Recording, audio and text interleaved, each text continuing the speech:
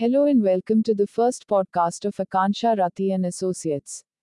Through this podcast, we will be taking you through the updates and amendments in the field of corporate law, IBC and SEBI. On the 9th of April 2021, the Insolvency and Bankruptcy Code Amendment Ordinance 2021 introduced pre-packaged insolvency resolution process for corporate debtors classified as micro, small and medium enterprises. The ordinance was promulgated keeping in mind the financial stress of MSMEs. Pre-PAX acts as an informal avenue under the ambit of IBC and seeks to expeditiously resolve liquidation processes. Pre-PAX are new to India, but it is common in countries such as UK and US. This ordinance will ease the burden on NCLT. It's quicker than traditional CIRP process. It will reduce the legal cost of the borrower. The central government has specified Rs 10 lakhs as the minimum amount of default for the matters relating to the pre-packaged insolvency resolution process of corporate debtor. Thus, pre-packaged insolvency resolution process aims to provide for a time-bound, quick, efficient and cost-effective insolvency process for MSMEs.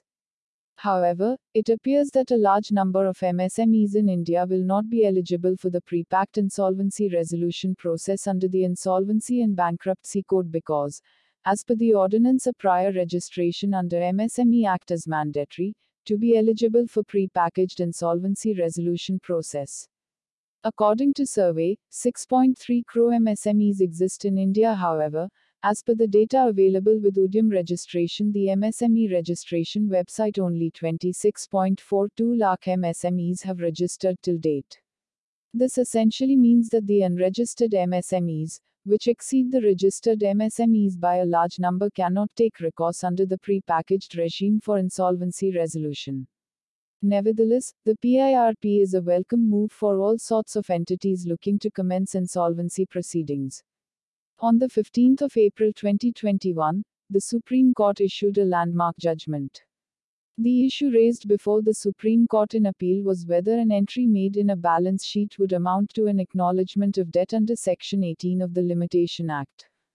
To answer the issue, the Supreme Court referred to various decisions which have held that an entry made in the books of accounts, including the balance sheet, can amount to an acknowledgement of debt within the meaning of Section 18 of the Limitation Act.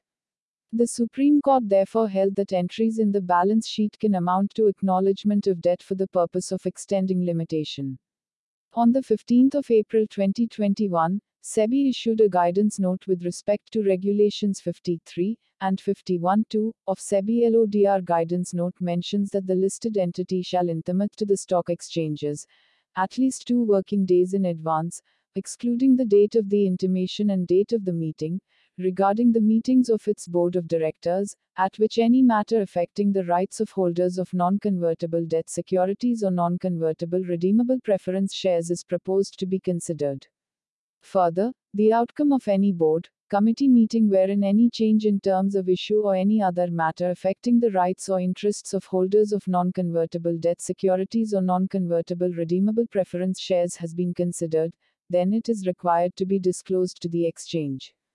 The listed entity is also required to promptly disclose to the stock exchanges all the information, report, notices, call letters, circulars, proceedings, and others concerning non-convertible redeemable preference shares or non-convertible debt securities.